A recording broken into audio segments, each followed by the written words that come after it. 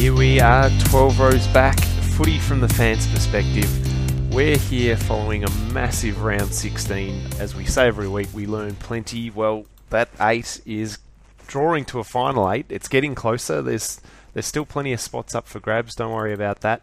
There's upsets. There's smashings. It's all happening. As I welcome you, Seb, how are you travelling after this weekend, mate? We got you in one piece after that game on Saturday night. Yeah, it was a good one. Collingwood Suns up there at Metricon. It wasn't great, was it? I think if Jeff Walsh wasn't in the midst of a review, that would have been the straw that broke the camel's back. But I think they'll let the review play out, and then we'll call it a day for Noble in a couple of weeks. I think that's the plan.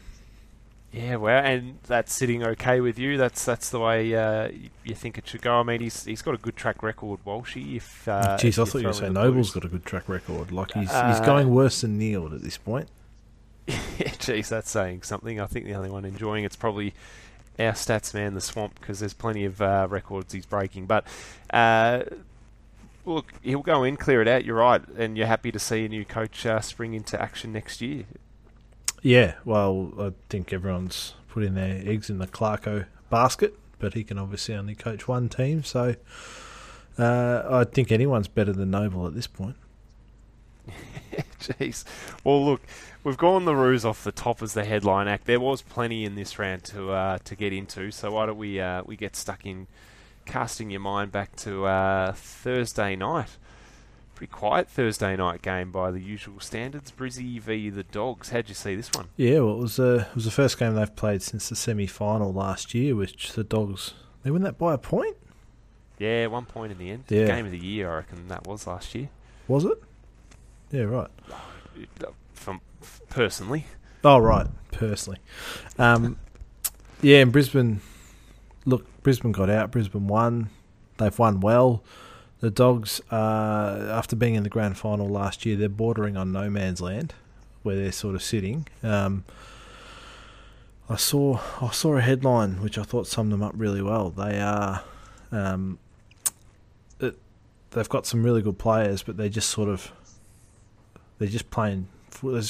around collecting possessions, doing what they like, and it's easy when it's going one way, but when it's going the other, they're pretty average, and I reckon that about sums them up. I mean, Brisbane, you can almost say are in the same boat, but there's a level of talent there that just isn't there for the Dogs. And, I mean, the Dogs are pushing for that 8th spot, maybe 7th, most likely 8th, and got to get every win they can get. The Lions, well, we don't learn anything about them. We know what they're like. They're going to need to win a final for anyone to tune to change on them. So, it's a good clash, but you sort of went the way you expected looking at the final result. Yeah, look, probably the margin maybe a little bit larger than I would have thought, but yeah, you're right with the Dogs. I mean, when you look at who's playing well for them, usually it's Libba, Bont, Norton.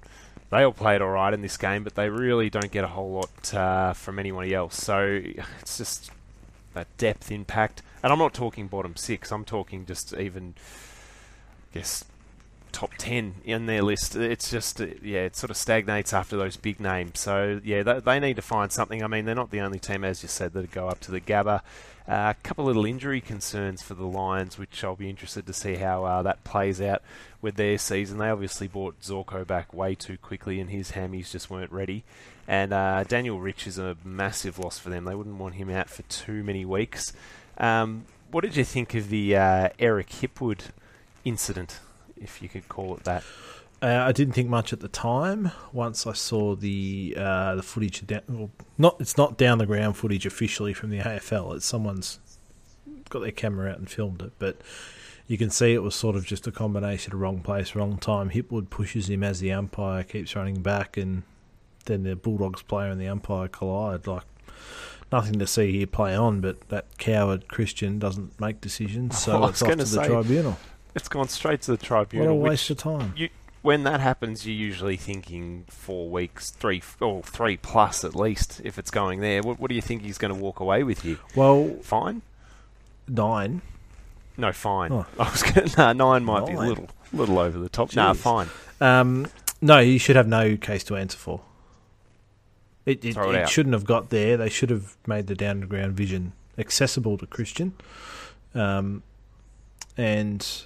it boggles the mind as to why it was a talking point once you see this other footage, and again, it's just another example of why they need to scratch the MRO. If he's not able to use his table to make a decision on that, then the table's got to go and the MRO's got to go. It's a waste of time. That's been your your MO for a long time, that one, Seb. So, look, it's not a great look when you're sending it to the tribunal and it's getting turfed out. That's probably nailing the coffin stuff for me, I think, on this. So, it's an actual area of the game that needs improvement. So let's hope, with the AFL loving their rule changes, that they do come in and give this one a clean slate. Grade-wise, for me, it's a distinction for the Lions and a fail for the Dogs, I think. Yeah, I'm gonna grade the same, but another loss like that, and the Dogs are out of finals contention pretty much. So that's a pretty disappointing year coming off the back of a grand final. You were leading in the third quarter. Can I ask you a question about Brisbane? I've heard a little bit of talk. People are saying their forward line's not quite good enough. The Hipwood, Danaher, McStay combo is not sort of firing. They're talking key forwards. Obviously, Charlie Cameron's a jet. Well, yeah, bad game to say that after. To any of that? He kicked 4 over the weekend. It's a tough one because, like any game, I mean, if it's a shocking wet day, forwards are out of the picture. I mean, I'm trying to think of a recent final where a forward won it off their own boot.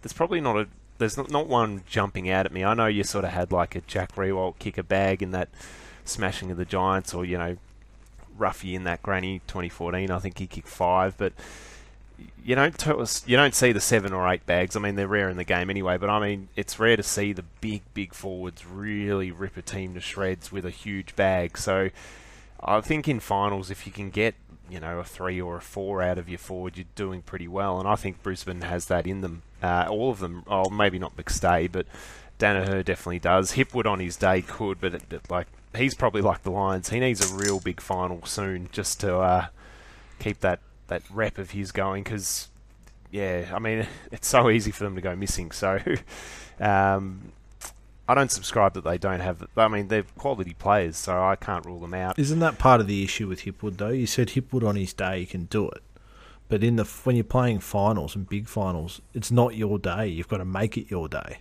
You're never going to have things all one way. Like, there's a handful of grand finals, and in those ones, it doesn't matter what you do.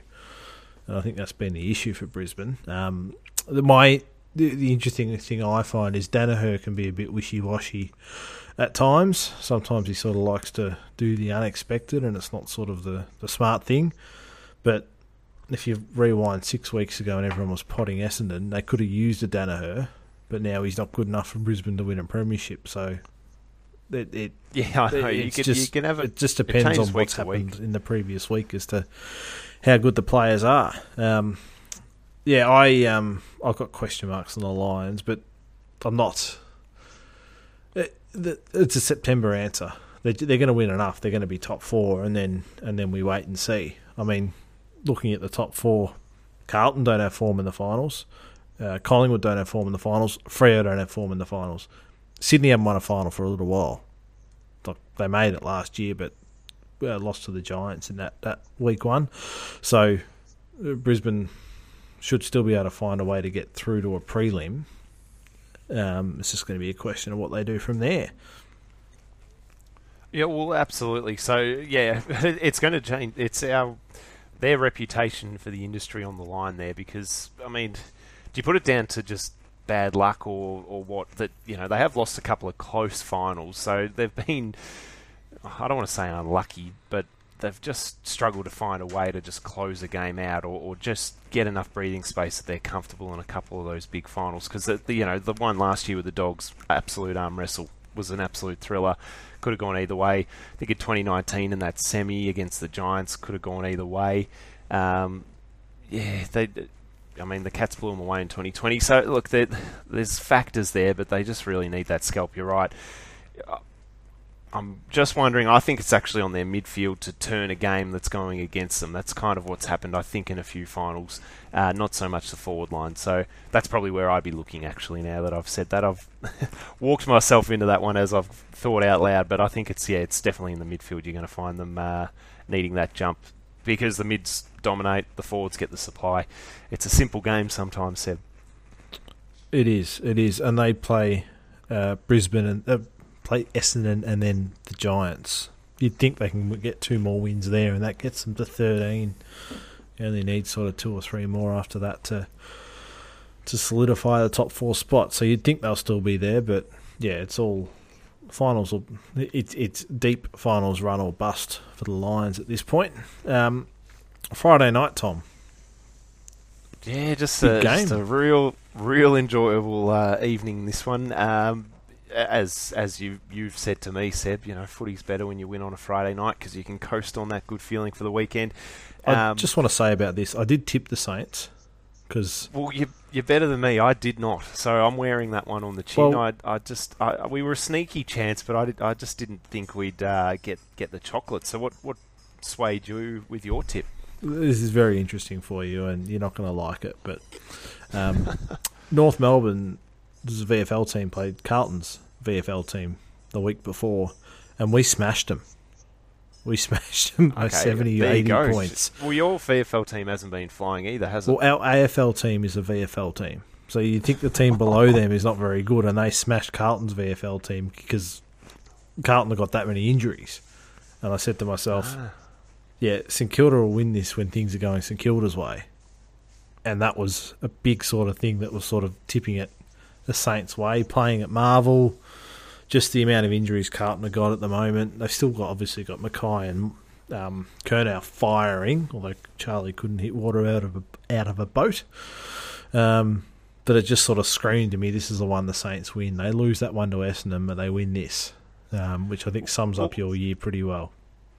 Yeah, well, that's. I was sitting there, quarter time particularly, just shaking my head that you can have such a lack of effort in one game and so much effort in another.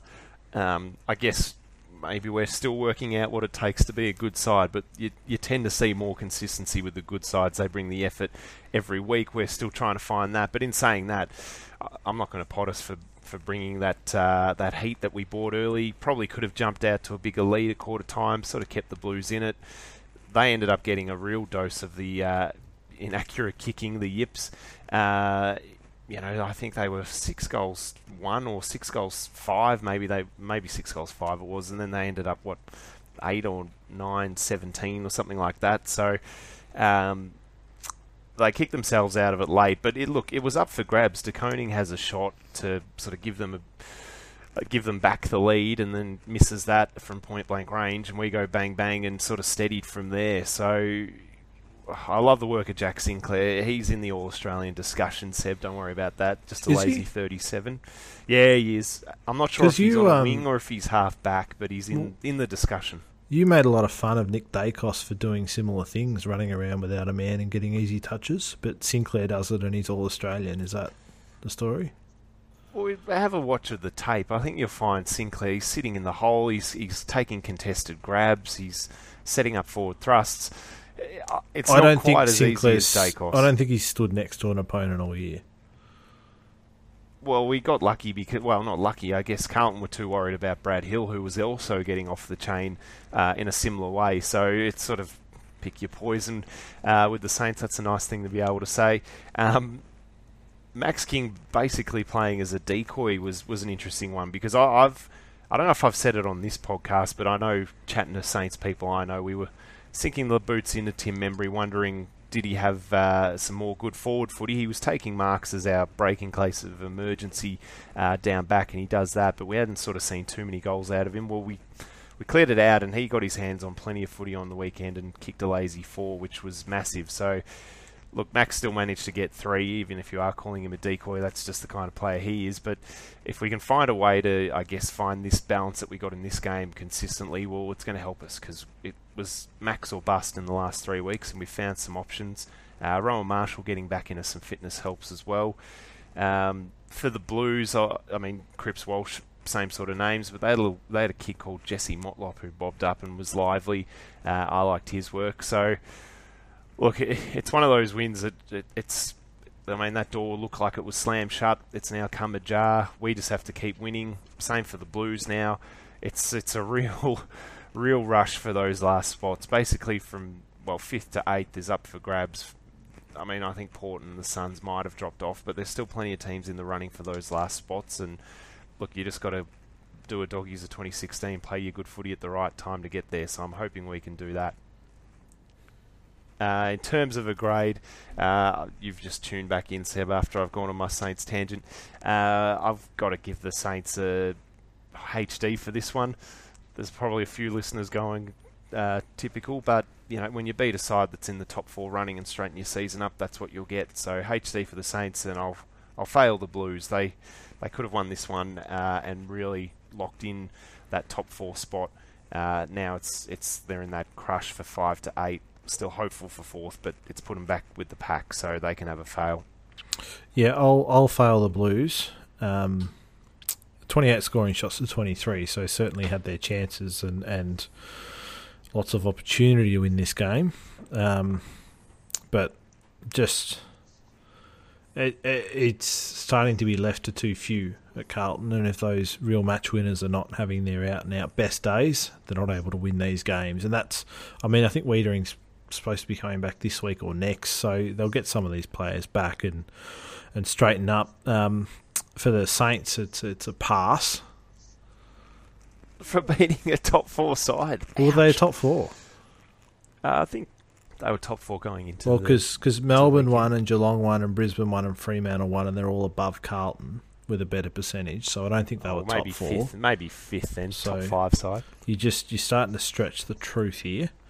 No, Carlton are right in that slot in the ladders where you are, from 5th to 10th, and that's where teams are playing. And like I said, everything went Carlton. Not everything, but it started off lots of injuries. Carlton's down, coming up against St Kilda, off the back of some poor performances, ready to bounce back, playing at Marvel. Just lots of factors going your way, and maybe I'm holding you to a standard of the team that's going to play finals and expect the effort, and that's why it's a pass. All right. Well, I'll look. We have our bars, and I'll take it from you, Seb. You know what you're doing. We travel to the MCG on early Saturday. The Swans looking to wrap up one of those top 8 spots, playing the down-and-out Bombers, coming off that shocking loss to the Eagles, but genuine turn up for the books, and I don't know if you call it upset of the year, but it's definitely up there in terms of how unexpected it was. The Bombers have got the job done by 9. Yeah, I didn't see this coming. I thought the Bombers might put on a show. Not a show, that's the wrong term.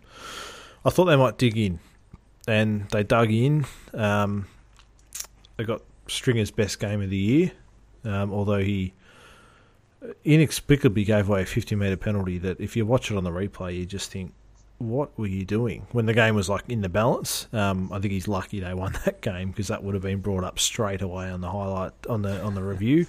But yeah, Sydney, you just can't trust. You cannot trust them. Steers back into that turf, doesn't it? This is just one of those games where you're they'll bank the 4 points and move on. Like a good team, consistent teams get the job done, and they've let this one slip. Port Adelaide, you could sort of give it because they're travelling to. I guess they're travelling for this one, but going over to South Australia and power in the running for the 8. But the Bombers' season's done, so it was a shocking result for Sydney. Edwin, I'm with you. Didn't see coming. Zachy Merritt, he had a fair game, didn't he? 24 and 3. That's the kind of stuff you want to see from him, adding goals to those many possessions he finds. Bombers fans will like the form actually of Brandon Zirk Thatcher. I thought he had probably his best game for this year, and probably for a long, long time. And they need some help in defence. We know their defensive woes, so he was massive for them. Ben Hobbs, massive last quarter, another one for the future. Jake Kelly's doing his thing down back too. So, look, plenty to like for the Bombers. And yeah, they seem to play great games, these two sides, the Bombers and Sydney. I know they've had some real close duels of the last few years, and this one another single digit. So, you're going to get a great game with these two sides. Lukey Parker, I mean, he was a topic, and, he had a pretty good game, but probably hurts him that they didn't get the points after this one. And Callum Mills, he was shut down, so that hurt the Swans off the bat. And they just couldn't, I guess, get his high standard of performance elsewhere. So it's hugely disappointing for the Swans. I think I'm going to send them to the coordinator for this one, Seb. It's probably fair. It's a coordinated job when your final spot is on the line. You'd have to HD the Bombers given their form this year as well. Mason 100%. Redmond having a real resurgence, and Hobbs seems to have found a spot in that side, and I don't think he should be going out of the team anytime soon. And their mid-season draftee is the rising star this week, Massimo D'Ambrosio. Tom, that's a good get, because I mean, I don't know what the expectations are probably as low as you can get for a new player with the mid-season draft. If you get something, you're happy, but to get a rising star nod, that's massive. So, look, we'll give it time, as we do with the Bombers recruits, because they can bob up for those rising stars. But let's see the team come together and see how that structures. But look, HD for sure. It was probably their second best win of the year. Yep, we can call it that. But big thing on the Bombers is they had a good win against the Saints, which was their best win, I assume.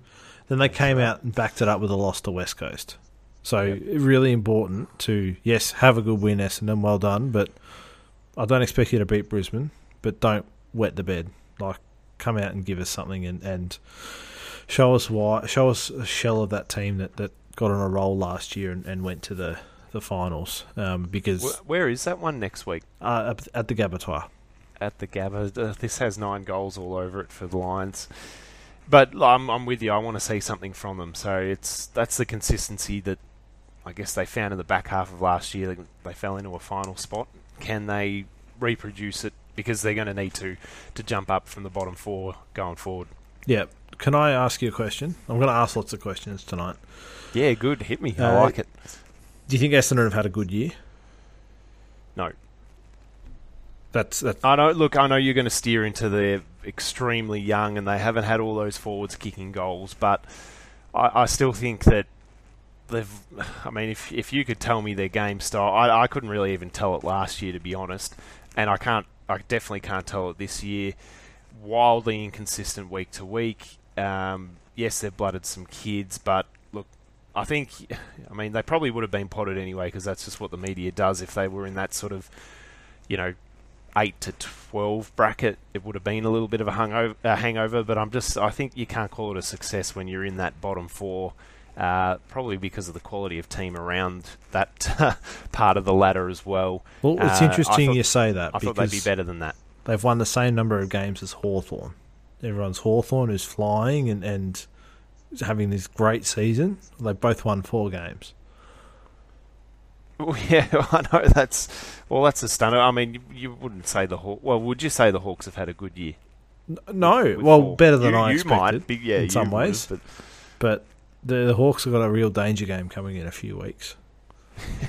I'm going to hold you to that. No, but look, if you're a logical Bombers fan, you could take positives, but you've had a bad year. We're talking about unicorns here. They don't exist. Well, true. Logical Bombers fan. I've met 3. I've met 3. I'll let them. I've had one tell me. He told me all night one night that Eddie Betts was going to win the Brownlow, not the Coleman. The Brownlow he was declaring. It was about 7 or 8 years ago. Make of that what you will. Well, look, I don't think there's a Bombers supporter out there that would be happy with this performance. And yeah, you can say we're young and we've had injuries, but if you're going to be the club that's going to build back to that big club you were in the 90s, the scary club, you've had a bad year and you get better. That's the attitude I'd have. Yep. It's been a poor year. I just find it interesting we pile on the Bombers, but they're sitting there with the Hawks and The Hawks have had great honourable losses. That was the analogy. I don't know how you got a Hawks pod in there, but you've done it. You know exactly how I do that. You get a Saints reference in every game. Well, true, actually. It was good to see Nick Hine kick that sealer. The late game, Adelaide v Melbourne. Now, I wouldn't say they've got the wood on them by any stretch, but they have found a way to play well against the Ds. They just seem to be well matched against Melbourne. I don't know if it's an attitude thing. I think they got them mid-season last year. This one was still up for grabs. Even in the latter stages. I think they were saved. I think the D, just with the class that they've got. I mean, Petrarca's he's back. As someone who has him in their Supercoach team, I mean, he's still been scoring well, but he's probably not at that Norm Smith level that we tend to think he'll bring every week. I thought it was interesting, Seb. No Luke Jackson, he was a withdrawal, and no Maxi Gawn, and Adelaide just feasted on the hit-outs. I think they had 44 extra, so that probably brought it back to a level playing field. But they had some great, we talk about common names. I mean, Dawson and Keys and even Tex played pretty well for them, but they just weren't able to get. I guess they're just that stage of their development. They just can't quite turn this game into a win. Whereas the Ds are a different type. They're a senior team that can sort of win when they're playing ugly. So, their defence stood up. I think they broke the club record for intercept marks in this one, which was massive. So, probably not one for name a game for Ds fans, but you keep top spot and you move on to a monster game next week. Yeah, you do. I think most of the Namer games people get these days are the grand final wins, not the mid-season clashes. So I'll hold you to that because your old man's keeping them in business, although probably not this year. But he would go on mid-season. I'm telling you, Seb. I can tell you a story about my old man on YouTube and where he finds these games from the 70s and 80s. But that's a story for another day. I tuned in for parts of this game. Not concerned whether the D's won or lost. They'll be top four, and they're the team to beat. And we're at that point of the year where we're just counting out time up until September for some of these teams. Obviously, there's a race for the 8, but the D's are locked in for top four. I mean, they played Geelong in Geelong. When was the last time a team started favourite playing Geelong down there, Tom? I can't remember it. Jeez, it'd have to be maybe like the Eagles in 2006. For Cats fans that forgot that game, you were 9 goals up and the Eagles stormed home to win it. But that'd probably be the last one. And that is going a while back. So it doesn't happen often. The D's will dip down there. They'll host Port Adelaide. I think that's Traeger Park. So a little bit out of their zone. Dogs at Marvel. Freo. Collingwood. Carlton. They finished with Brisbane. So yeah, Brisbane. They're on 12 wins. They're going to get... Well, they've got 7 games left. They're going to win 3 or 4, get to 15, 16. That's conservative, I reckon. They'll probably win 5 or 6. Will they? Because the world was ending 2 weeks ago, and now they're going to win 6 out of 7 against the top 7 sides. They play 2nd, 3rd, 4th, 5th, 6th, 10th, 12th. Look, I'm telling you, I'm liking what I'm seeing from them. Are they back at that unbeatable, as our mate Shem said, form? Not quite, but I think they seem to get up for these bigger games, the D's. So I think you'll find they rise to the occasion. That's sort of been what they've done. Has been what they've done in the last 18 months. So look, I think they've got 5 to 6 in them in the run home, but.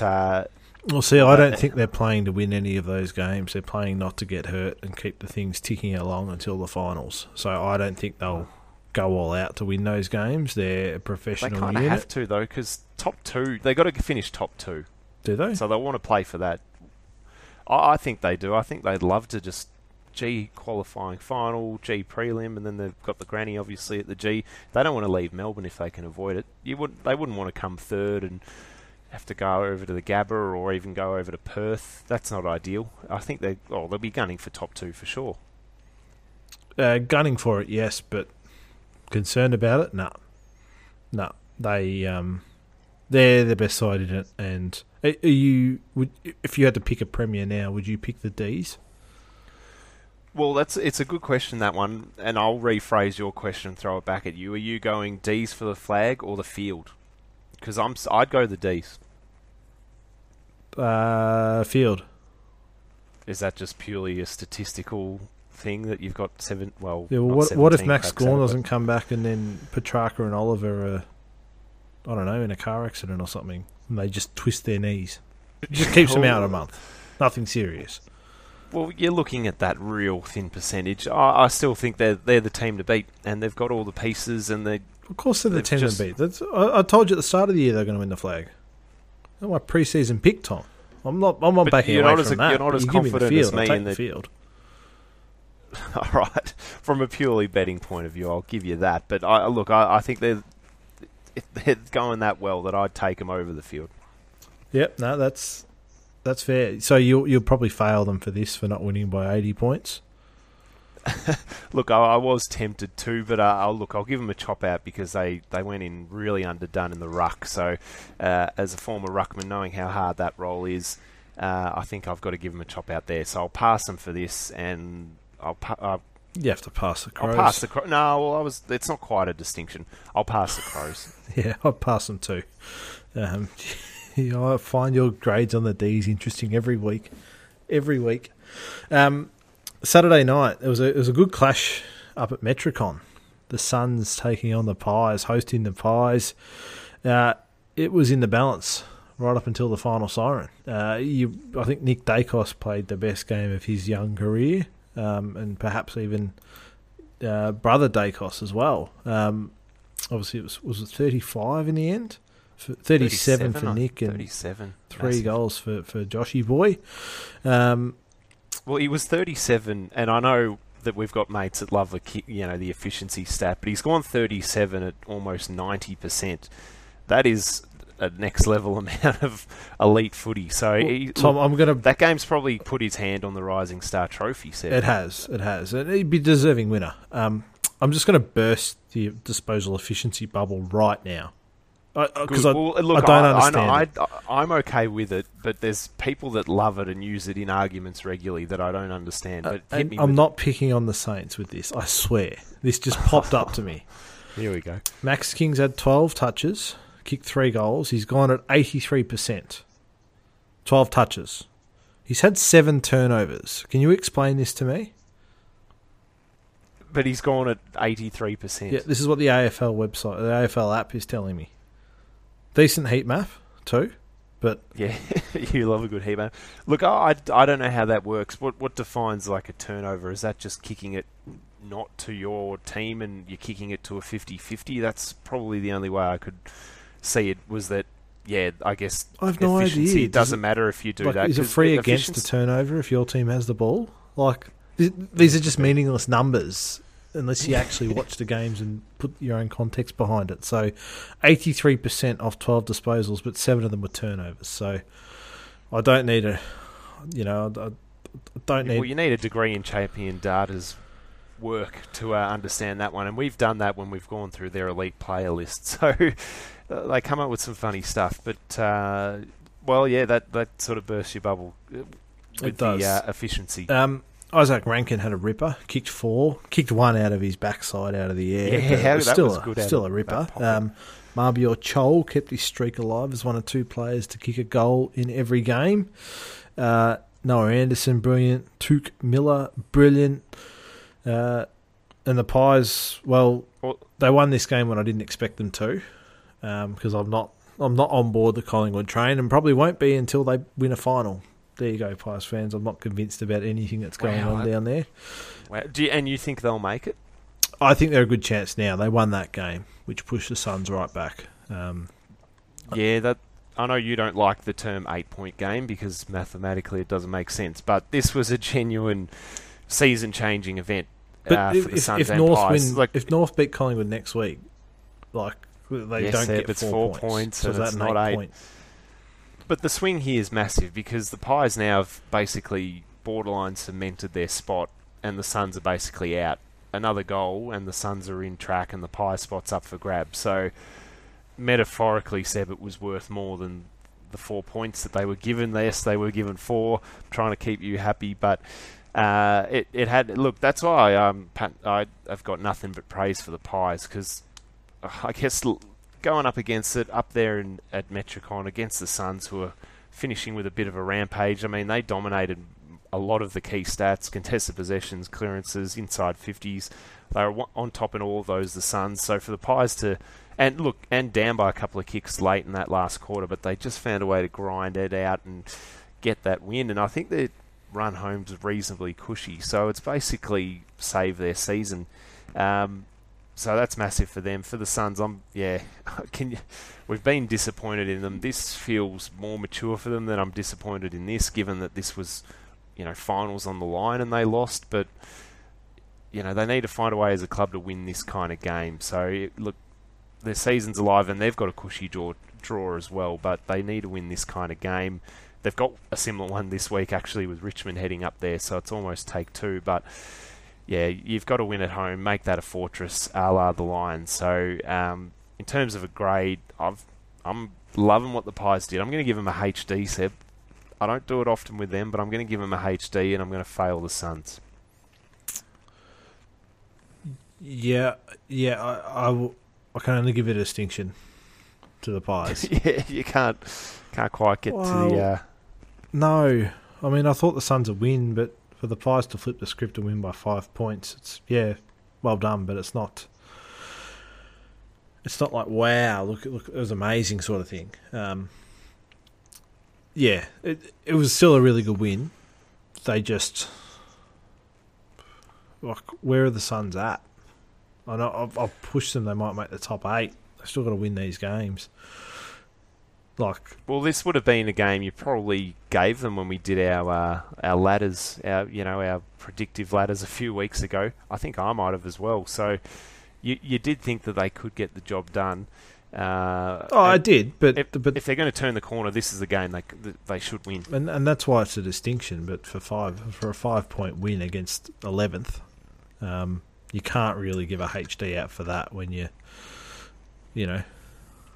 I don't know. I think your grading That's the beauty of these grades, Seb. We can do whatever we want. That's right. You can write in and give us your feedback, 12rowsback@gmail.com, but it ain't going to change what we give, so I'll stick with it. Yeah. What North? Do you want to talk about North Melbourne Geelong? There's not a lot to talk about. Yeah, I guess there isn't. Well, from a statistical point of view, I mean, I think Tomahawk and Cameron are either 1 and 2 or 1 and 3 in the Coleman. You probably have to go back to maybe 08 with Ruffy and Franklin to see 2 blokes from the same team right at the top of the Coleman. Rewalt and Lynch. Yeah, I don't even know if they got right up there at the pointy end of it. I mean, this one, Seb, was... What were you thinking at quarter time? Because it was reasonably close at quarter time, to be fair. Can I be honest? Yeah. When's the drop-off coming? For the Cats? No, for North. Oh, when are we going to drop away in this game? It's got to be soon. This is unbelievable. That's how low the bar is. Geelong, too good. Far too good. Knew they were going to be too good. Last time Jezza kicked 7... and we played without Ben Mackay. This time we thought, well, we still won't put Ben Mackay in defence. We'll throw him up forward. Didn't have a touch in the first half. Then they threw him back. How's that for prep? You got Coleman Jones having 25, a goal and 8 marks in the VFL last few weeks. But you don't bring him in. You flick Mackay forward. So the club's in all sorts of trouble. I think the thing for Geelong is, mate, it could end up being too easy a kill. And they got to do whatever they wanted, and then they got to come up against Melbourne this week. We know they don't play well off buys, Geelong, and this was effectively that with a cold training session on a Saturday night. So it could hurt them a lot, but they obviously, I mean, they got 9% or something, which was a nice little booster. And, Danger came back within 15 seconds. He's kicked a goal running out of the centre square. So I think they're doing everything they can to peak at the right time, the Cats, and it's all going swimmingly. Yeah, well, I mean, Jezza, he had 30 and 10 marks to go with his, 4 goals as well. So that's We don't really do, triple-double and double-double, but that's a fair stat line, that one. I saw, Mitch Duncan got chaired off for his 250th, and for some reason you copped some heat for going over and standing a guard of honour for him. Did you have any issues with that? If you hadn't already flicked over the Pies Suns game at that stage, but it's a fair thing to do for a grade of Geelong's modern day. For 250? No, you don't agree with it? For 250? Nah. Is that like a mongrel? Yeah, are you too nice? Oh, we're just trying to get through the season and get away on the footy trips at the end of the year. That seems to be the point. Look, I'll throw you a positive because you see him down. LDU, did you like his game? He got plenty of it. Is he building where he needs to be right now for you? Obviously, it's hard playing in this side, but is he doing enough? No, he's tracking there. He's doing everything he can. But look, to be honest, if you watch us play, we can get centre clearances and get the ball forward, and that's it. That's where it stops. So, look, I can dissect North for hours and point out things that go well, things that go poorly. I seem to think Josh Walker was the right matchup for Hawkins, and Hawkins has kicked 6 or 7. 6, yeah. And given off a few. Like, last time we played them, Aiden Core was on Jeremy Cameron and he kicked 7, and we thought we'd go with that matchup again, and he's had 30 and kicked 4. Aaron Hall pinged his hammy within 2 minutes. Kane Turner got knocked out. Like, we were down a man in rotations early, which doesn't help when you're a young side. The forward, like, how do you judge forwards in games where you're getting belted? And how do you judge what the Cats did in that game just based on they're playing witches' hats? Like, it's bruise-free footy. It's D's 2011 stuff. I think the fact Jeff Walsh is there means they'll let that review go and Noble will go at the end of that. But, it's not a great time to be a Roos fan. Yeah, well, look, you can't argue with that, especially with the triple figures. For the Cats, and look, you can only play who's out there, and they've got a nice juicy game down there, the Ds. They're finally getting challenged down there, but again, I'm not sure how much we learned about the Cats here. I did have a look at the fixture. They play you guys twice, and they've done that already, and they've got the Eagles again for a second time. So there's 4 easy kills for the Cats, and that probably does what it does every year. It jumps them up from probably the 5 to 8 range up into the top 4, and then they lose a couple of finals. So they've got to make a granny to impress me this year, Seb, at a minimum, because that happens year on year, and yep, good on them for being up there and giving it a crack, but they get plenty of these easy kills to bump up that win column and get in a strong position and then blow it in finals. So they need to go. Did you enjoy the Saints? Did you enjoy the Saints era of 2004 to 2012? Sure did. We won a lot of games, won a lot of finals, went deep multiple times. So, look, a flag would have been the obvious cream on the crop, and that's a big hole in that era, Seb. Don't worry about that. But we've probably got as close as any team has in the history of our game without getting there. So I don't know if you could say that about the Cats at the moment. What's the difference? They've lost a grand final. They've lost some prelims. Oh, I guess if you're looking at the period where they didn't win a flag, it's very, very similar. But, we did it from... look, I don't know. Like, we don't have a massive home ground advantage to fall back on every year. So we did it reasonably hard, Seb. You did it hard, did you? Well, we don't play in front of 30,000 of our own fans out of the main football town of this state every week. So I can't look. I'm potting them for having a home ground advantage. Regionally they can, but I'm just saying it gives them a couple of extra wins every year, and then they get there, and it's not a true reflection of where they're at as a club. Well, you can say that, but the games are still going to get played down there. So, like, that's still their ladder position at the end of the day. They've still won those games. Is that if when Hawthorn were going well with it, was their ladder position inflated because they got to take the Fremantles or the Adelaides down to Tassie and get some easy kills down there? Look, it might be just good business. Yeah, I mean, they got plenty of that too, the Hawks as well, but they found a way as a club to win multiple grand finals. So that's probably what we should have seen from this Cats lineup. I mean, if you go back 2013, up for grabs that flag, probably should have got to the granny there. 2016 was definitely up for the taking. You could argue 2017 as well. 2019 they had the Tigers. I mean, they've had multiple opportunities, so I guess maybe I've steered into, yep, they've made made a lot of deep games, but they haven't been good enough to win them. So that's why my bar now is the grand final set. Yep. If they're going as well as you think they are, they'll make it. I'm fascinated by this week's game. It might change my tune on the Cats. There you go, Geelong. Give me something to ride home about. Well, I don't reckon this week's game makes a big difference at all either way, because both teams know what they're doing and won't refer back to this game when it comes to a deep finals run. But it should still be fascinating nonetheless to see sort of what happens. We know Tom Stewart out didn't matter this week, but will matter in weeks to come against some better opposition. And it's the best defence, Melbourne, going up against the team with the two best key forwards. Stengel in the mix. They've got danger runs through there. They've got lots of options, and it is a mouth-watering clash. I don't know how you want to grade it. HD Geelong, Coordinator North, past Geelong, Coordinator North. It's in whatever your grade is your grade. I want to ask you about the priority pick, Tom. Yep.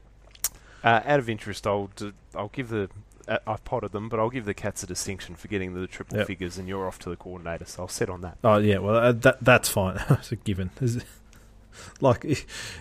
was that much of a training run for Geelong that it's almost one of those ungradable ones, but we can dwell on the negative all day. North are in a position where if you look at the percentage of games they've won over the last 3 years, ladder finish positions and all that, they fit the qualifications for a priority pick. If that's on the table, I absolutely want the club to grab it, because why wouldn't you? But I've had a look, and people plot Carlton for this priority pick stuff, because they obviously had a few over the journey. Richmond, and I've just had a look at some of the names that have been priority picks, Tom. I've got to tell you, there's a common thread with a lot of them. They haven't won a premiership. Yeah, there you go. That's an interesting angle on it. It hasn't helped them to get there. Yeah, I'll just list the names. This one's early. Matty Rowell, but obviously hasn't seen the finals yet. Tom Scully, no. Matty Cruiser, no. Xavier Ellis, yes, but hardly set the world on fire. Dale Thomas, yes, and that's the most interesting one to me. Of all the clubs probably not wanting us to get a priority pick, Collingwood. They picked him in 2005. They played in the grand final in 2003. Yeah, I know. That's not long to need a priority pick. That was back in the 4-win and you get 1 days, wasn't it? That's what the priority pick was in that mid-2000s period. It was if you won less than 4 games, I think, over a 2-year period. A 2-year period, yeah. I think. Yeah. So 2005, the first 3 picks, Mark Murphy, Dale Thomas, Xavier Ellis, all priority picks. Mark Murphy so obviously didn't win one. Ryan Griffin didn't. Hawthorn had Roughhead in 04, who did.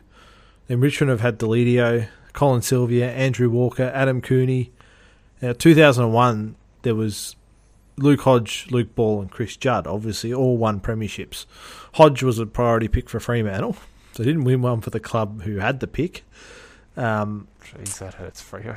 And obviously Chris Judd, another priority pick at Carlton, but didn't win a flag there. And I won't go into my Luke Ball trivia.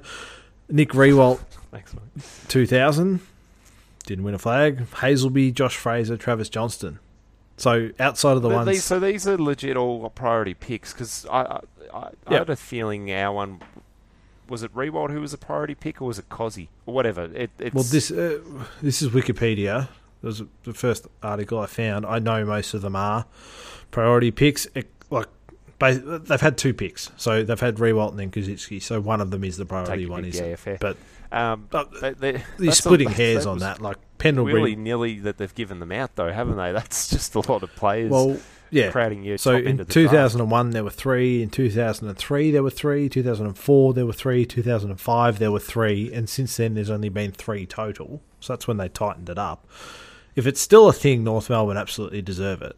But this list just shows, give them 10 priority picks. If you keep these people in charge and this guy as coach, it doesn't matter. You need to get that stuff right, and then the talent will come and regenerate your list. So This is a question without notice. Would you rather...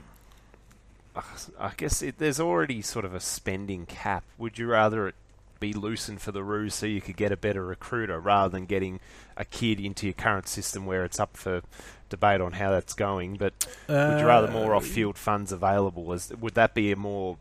I guess... Would that be fairer to the competition to do it that way?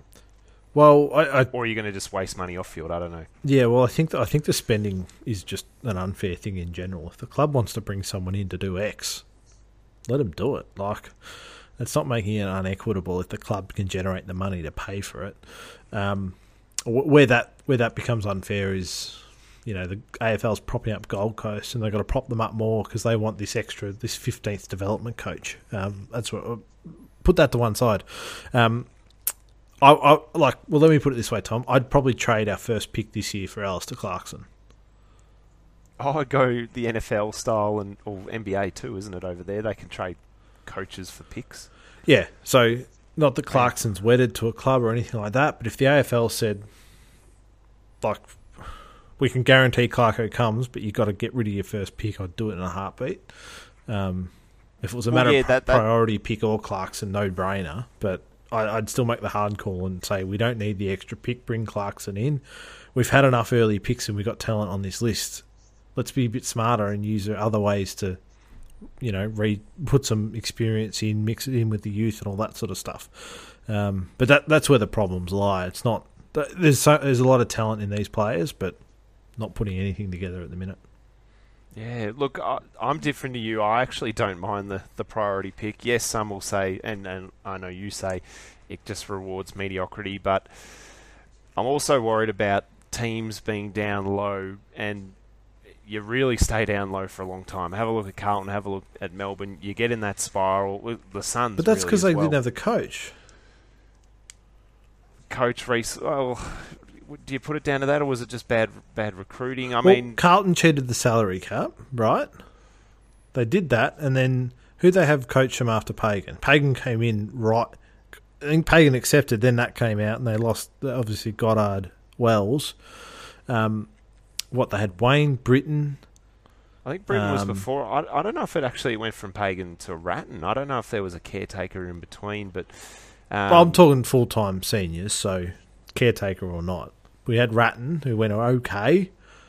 Then they said we weren't going good enough. We've got to get rid of Ratton. We'll bring Malthouse in. Terrible decision. We'll go to Bolton. We'll go to Teague. We'll go to Voss. Suddenly things go all right. And that started with the board coming out. So throwing the priority pick to get talent in has not helped a single one of these clubs. Collingwood had Malthouse, and that's why they're premiership players. Hawthorn got Clarkson, and that's why those guys are premiership players. None of the others are.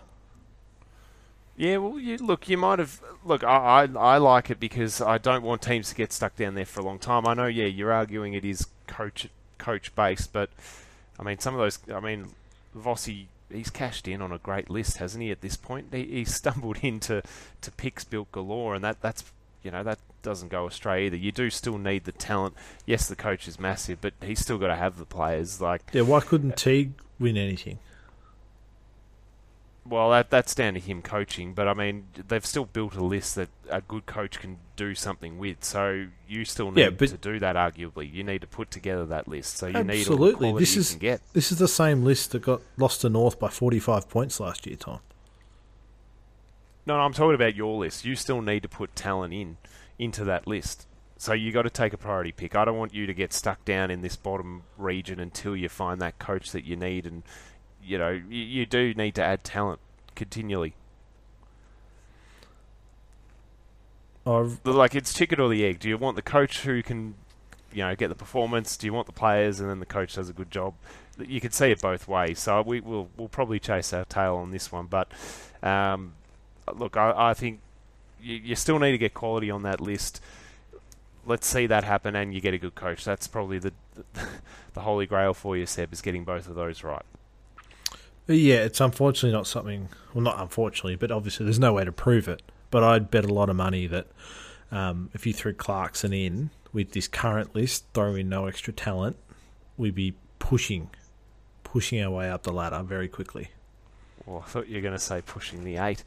They need some experience, but there's talent on this list. There's a lot of talent on this list. It just cannot be harnessed.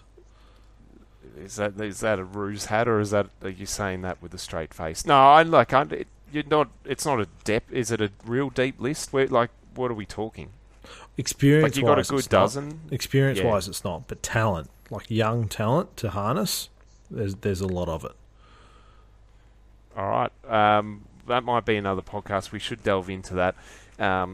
Look, I know the names. I could name probably 6 off the top that are going to take you forward. So I think, if you need to push that to a dozen plus, and some of these Turners and Walkers and Zeebles that you mention every week are turfed out. That's what you've got to do, I guess, with the list, is build it to a point where those blokes don't play. We've gone on a tangent, Seb. There were some games on Sunday we should get into. Yeah, there were. There was a interesting game at the G. Richmond taking on the Eagles. West Coast gave them a real scare in the third quarter. Sorry? Oh, no, I was going to say I'm with you. They lost some, to jump on the stats, inside 50s, clearances, contested possessions. They were on top of them in many areas, the Eagles. Probably just lack that polish to get the job done. Yeah, I mean, they gave Richmond a bit of a start too, which makes it tricky when you're playing away from home. Tim Kelly earning his contract, his status as being traded for those first-round picks. He has had 40 and kicked 2 goals. Had a great year, but just lost in the sea that has been West Coast. And Richmond at the G, they're still pretty good, and I'm still convinced they're picking off some bad sides and are going to struggle up against the might of some good teams in September. They tempted fate subbing Dusty out at halftime with hamstring awareness. So I'm telling you, Tom, they should be fined for that, Richmond, because that's like saying he just figured out he's got hamstrings. Like he's aware they're there. It makes no sense. Look, I'm with you on that. I don't really have a leg to stand on because I think the Saints invented it for Dan Hanbury. I'm pretty sure he's had hamstring awareness every pre-season for the last 5 years, so I'm familiar with the term, but I'm with you. It makes no sense. Just like managing someone after they've come back from the bye, which clubs have also done. So there's a couple of those, but look, they got past the loss of Dusty. Good to see Nick Nat back out there actually for the Eagles and throwing his weight around. It was good to see him tussle with big Ivan Soldo out on the wing there. I'm with you on Tim Kelly. He's, I mean, I don't know what you make of it, but he will win this BNF for the Eagles this year. I'm not sure how cherished it'll be given the year that they've had, but you'll take that. They're always cherished. Oh, well, look, do you cherish yours? Yeah, 100%. You're a great coach, and we had a rough year. All right, I'll take it back. Fair call. Thanks for bringing that one up. He will cherish that as the best player at his club. Look, it was an unpolished performance from the Tigers. I've failed teams for winning, and I'm going to add the Tigers to the list with this one. I thought this was a chance at the G. West Coast really struggling. They've had a win last week, so they were going to be down. They had Nick Nat back, but he was, could have potentially been rusty, although he wasn't. And they're at the stage, the Tigers, where they need to be adding percentage. So when you get an Eagles team a la they got on Sunday, they really should have sunk the boots in and won by at least 8 or 9 goals plus, and they just couldn't quite get there. So I'm going to fail them, Seb. Tigers fans, tell me what you think, but you've got to add percentage, and their spot on the 8 is still up for grabs. So I'm going to fail the Tigers just to keep the listeners honest, and I'll pass the Eagles for this one. Geez, you're failing a team for a 6-goal win. A team that was on the borderline on the 8, they've won by 6 goals. I I'd pass Richmond and I'd pass West Coast. You just have to get wins. You can't let these games slip. And I'm telling you, and I said this last week and I think even the week before, teams are going to lose to West Coast at home in the back half of the year.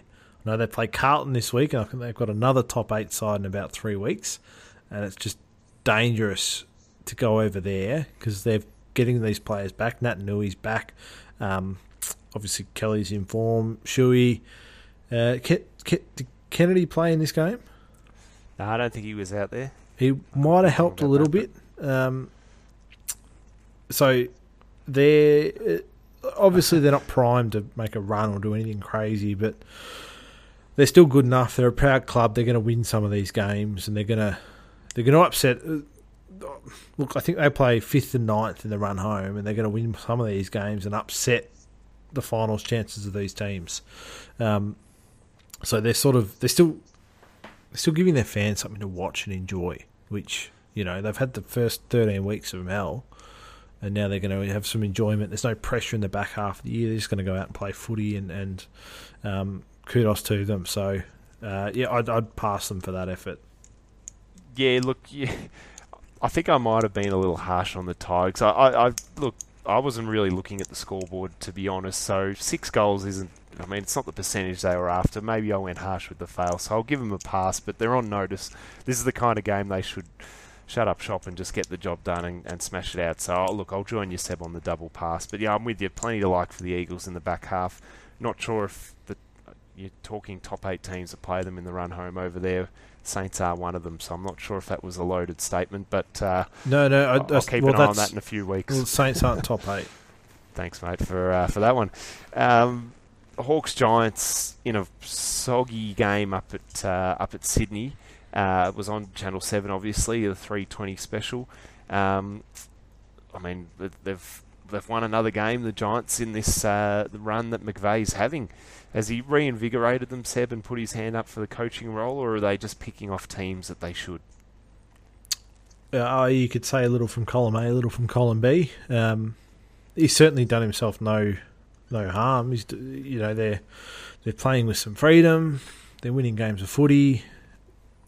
They're probably not tough games of footy, which I think has always been. They sort of had this monkey off their back through their 2018 to 2020, but they've always been the fancy team, but not the tough team to play against. I think you could say that about some of their wins. This was a slog in the wet. Probably every especially a suburban footballer's sort of nightmare. You turn up to a ground like this and you think, yeah, right, this is what we're in for today.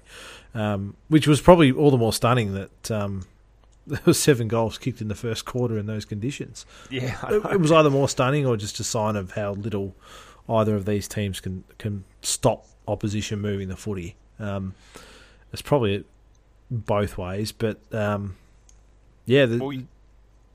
Well, no, I've cut you there, but I was going to say, you mentioned stunning, and you've got to give a shout-out to... you don't often see the middle initial, which means that there's a few blokes with the same name, but an Irishman by the name of Callum M. Brown. Late inclusion, and he's bobbed up and kicked 4 goals, the Irishman. You don't tend to see too many key position Irishmen. You have to probably go back to Jim Steins and the ruck, Sean Wright. He played down back. They're usually the quicker midfield wing type, so he bobbed up and kicked 4, and he and Jesse Hogan just do twin towers that they were able to rely on there, and it looked dry for them at different stages in that one. Caniglio's just we're talking BNF winners. He'd be having a purple patch and a half in the BNF for the Giants over the last month. I don't know where he and Cameron were at, whether they saw eye to eye, but he was getting dropped as a senior leader under Cameron, and now he's gone and he's back to that 7-year deal type of form that we expect from him. So that turnaround's been massive if you put anything into coaching relationships. For the Hawks, Tom Mitchell's day, he would have seen the conditions, Seb, and he's the kind of player that would have licked his lips. Mark McGough, Anzac Day 2002 style, he had 35. Harry Morrison's actually having a good year. I know you've got him in your super coach, Seb, and you're enjoying his form. Jaeger, he was another one that enjoyed the wet conditions. So a couple of things to like there for the Hawks, but yeah, I mean, they've definitely switched Seb into that. It's moments and not games for them anymore. We spoke about them last week, and they've just added another loss. So since about round 5 or 6, it's really been stark, their form, and they just, I mean, these were their kind of conditions, and they weren't able to manufacture a win. I think the club needs a little spark in that area, Seb. Yeah, they do. I mean, it's a long year. It's a long year. You get games you're sort of not up for, and I mean, this was a game they probably had a chance to win, so should have probably been all about it. And yeah, I've said my bit on the Hawks. Yeah. I'll probably enjoy the losses. Sort of helps my little prediction. Sicily's gained 962 metres in the wet, which it's no world record Aaron Hall style, but it's still a damn good performance. Didn't come off for a rest, mind you. Yeah, I don't know. What do you give it? We'll grade this one. It's double pass. Fail the Hawks. I'll probably have to fail the Hawks. It's a winnable game. They don't get too many at this end of the ladder, so you want to win as many as you can. The Giants are bobbed up with another win. I think that's 3 for Spike. Yeah, I think they've the Bombers have also jumped the Hawks, but I think the Giants they've sort of separated themselves from that bottom pack, and I mean, I think they're still a couple of games back from Port Adelaide, but yeah, they've found themselves a little breathing room in that part of the table. So, look, I might go pass and fail for this one. Yeah, I think that's fair. It was a dour contest. Sunday late game for Port Adelaide. This was obviously hidden a little bit in that late slot Sunday with over in Perth, the graveyard slot they like to schedule. Port Adelaide really dug in and came home with a wet sail, only to fall agonisingly short for them. And Freo got the job done by 9 points, but Freo went to sleep in that last quarter a little bit. Yeah, well, I think it got out to 41 points, the difference, I think, at one stage there, or 40 points, and it looked like Freo were going to add some percentage in that hunt for a top. They're in the hunt for a top 2 spot, would you say, or a top 4 spot? Well, they're equal second, are they not? Yeah, so a hunt for that top 2 spot. Look, you take the W and run, but you'd probably, as a coaching group, would just have a look at that lapse and just sort of see if you did anything, actually, if it was lack of action or if it was moves that you made or running the legs, motivation. Look, that's how well they're going, that they can sort of tweak on winning formulas and just see how they're going with that. I mean, they did have winners all over the park. Rory Lobbs kicked 5. Not sure why he wants to leave again. That talk doesn't seem to go away, that he wants out of Perth. I'm not sure what's going on there. Sean Darcy is a ruckman. You and I love him, Seb. He had 21, 16 of the contested variety. He is just a beast. He's leading their charge. Caleb Sarong kicked you talked about Rankin. Sarong's kicked an absolute beauty. He's a highlight reel for them. Look, plenty to like, except, I guess, for that finish. Oh, here's another one. Jordan Clark, he's flying for them as well. So, look, lots of young gun names there.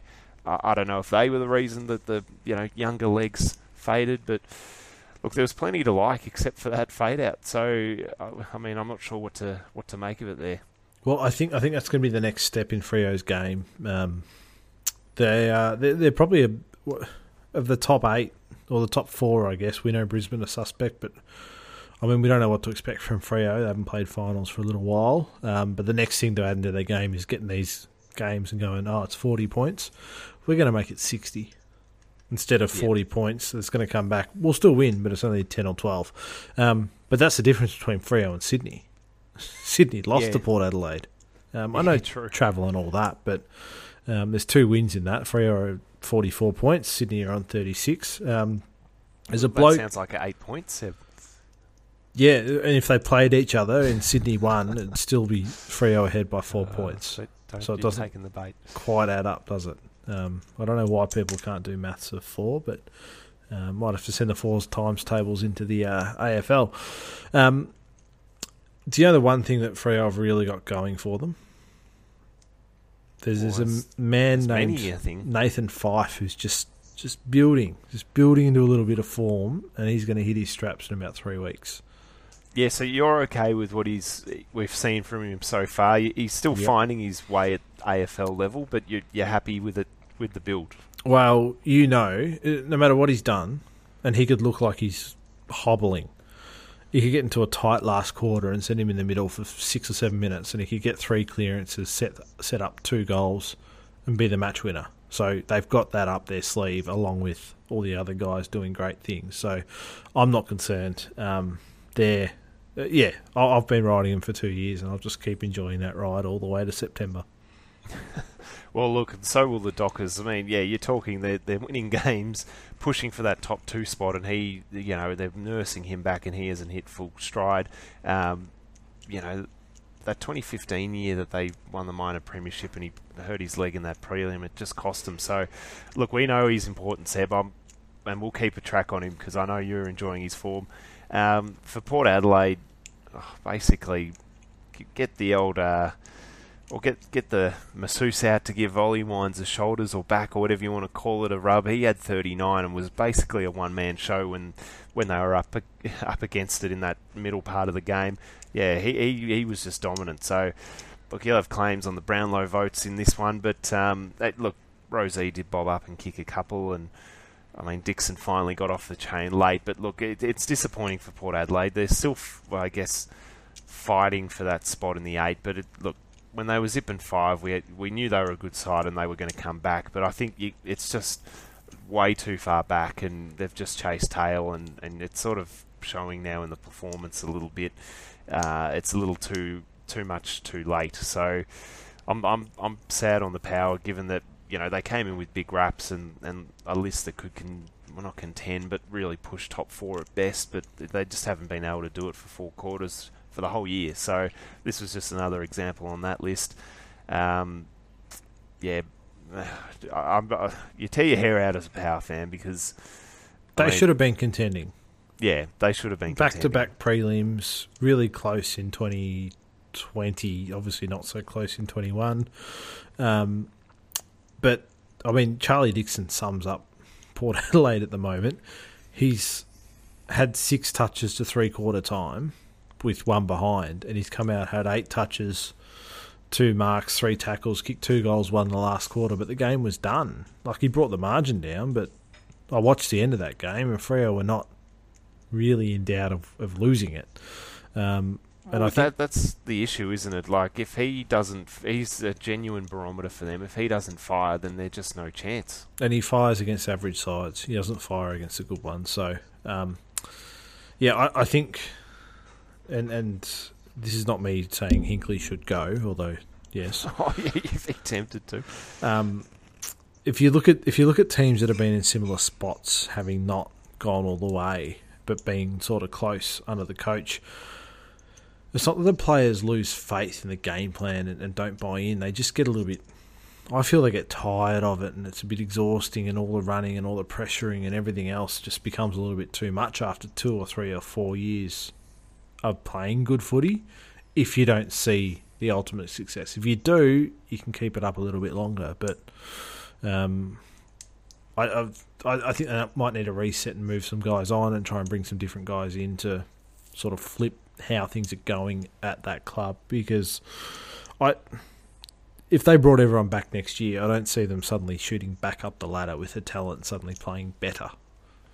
Yeah, I'm with you there. It's like you said, it's 2 ways. It's either Ken goes and you get a new voice in there and you reinvigorate them, or you keep Ken, but he's got too many. Yeah, like you say, too many soldiers that have heard the battle cry year on year, and you need to sort of rejig the list on the run a little bit. But they're both probably going to set them back either way, so they're rocking a hard place basically. So they can't keep their current list.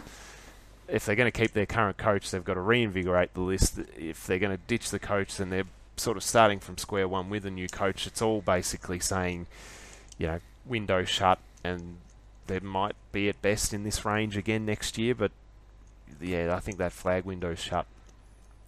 Yeah, I'd definitely say it would. It is. Port Adelaide fail, Fremantle pass. I like it, Seb. That is a good way to finish. I'd agree with you there.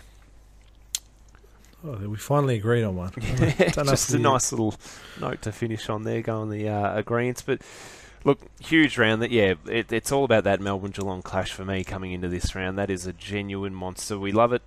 1v2. We're so lucky we've sort of seen it in within a month of each other. This one's on a Thursday night down in Geelong, so get down to the Cattery if you're down that way. D's fans, if you can, feel free. That one's massive. We'll be obviously. But these fans struggle to travel to Marvel. They're not getting down the highway at 7:20. Yeah, I know. That's really tough to get to as well. No, I know. Yeah, that isn't ideal. This sort of screamed Friday night, if you ask me. But look, we could probably get into the mechanics of the Thursday night games in another pod. But yeah, you probably save this one for a Friday night just for the travel and logistic factor. But look. There's plenty of other footy across around as well, Seb, to sink your teeth into. Before we run, this game is, as I'm looking at my odds, $1.92 a piece. There's another one, $7.25 Saturday night at Marvel, Freo St Kilda. The Saints will win this. Look, when I did my ladder of prediction a couple of weeks ago, I did have us winning this one, and I'm hoping the Freo that turned up when they played Carlton last week turns up again. That's what it'll probably take. We need to bring that effort that we saw last week if we're going to be a chance. That one's a genuine ripper, actually. Look, I'm not minding your game, Seb. Roos Pies early. You were sneaky in this one. I know that you've got a few Collingwood family members that you'd love to salute or let them know about this one. I'm very glad my brother-in-law, I asked him a couple of weeks about going to this game, and he said, me and some mates, because they didn't cancel their memberships through COVID. The club gave them all, well, not them all, you randomly get tickets into a box or a corporate thing. So between four of them, two of them got tickets, and then the other two, they split the cost of the other tickets, so they got them all half price. He's like, we can't go with you. And now I'm like, gee, well, that turns out well. I don't know if I really want to sit watching this with Collingwood supporters, but we got absolutely pantsed, and if the players have got any sort of ounce of self-respect, they're going to come out firing and hit Collingwood hard. And I don't know, tough game up north in the wet, Metricon Stadium, heavy legs. I can talk myself into having another little cheeky 20 on us. I like it, Seb. Positivity. It has been a tough result, but look, I'd like to see that too, particularly because, that door on the 8, it gets further and further closed as you go on, so you want to keep in that hunt. I'm fascinated, actually, by Sydney Dogs this week. That's the Friday night game. You wouldn't want to lose another one if you're Sydney, and it's almost season over if you lose it as the Dogs. So there will be a scalp out of that one, I would say, for the loser. We are going to hear about them for sure. Yep, there's some ripping games, despite some teams being out of finals contention. And the last one I want to mention, Tom, danger game for the Blues. West Coast in West Coast. West. Absolute danger game. Kennedy could kick 4 or 5, and they should never... West Coast won the Judd trade. Simple as that. You can't argue that. Premiership player, multiple Collingwood medals. He's been huge for them. So, we'll save that one for last. That's going to be an absolute ripper. You've got to keep winning to stay in it, Seb. Yep, I'm telling you can't argue that one. But we're rambling at this point, Tom. So we'll let everyone go, and good luck to whoever's playing the Bombers. We'll bring that back this week.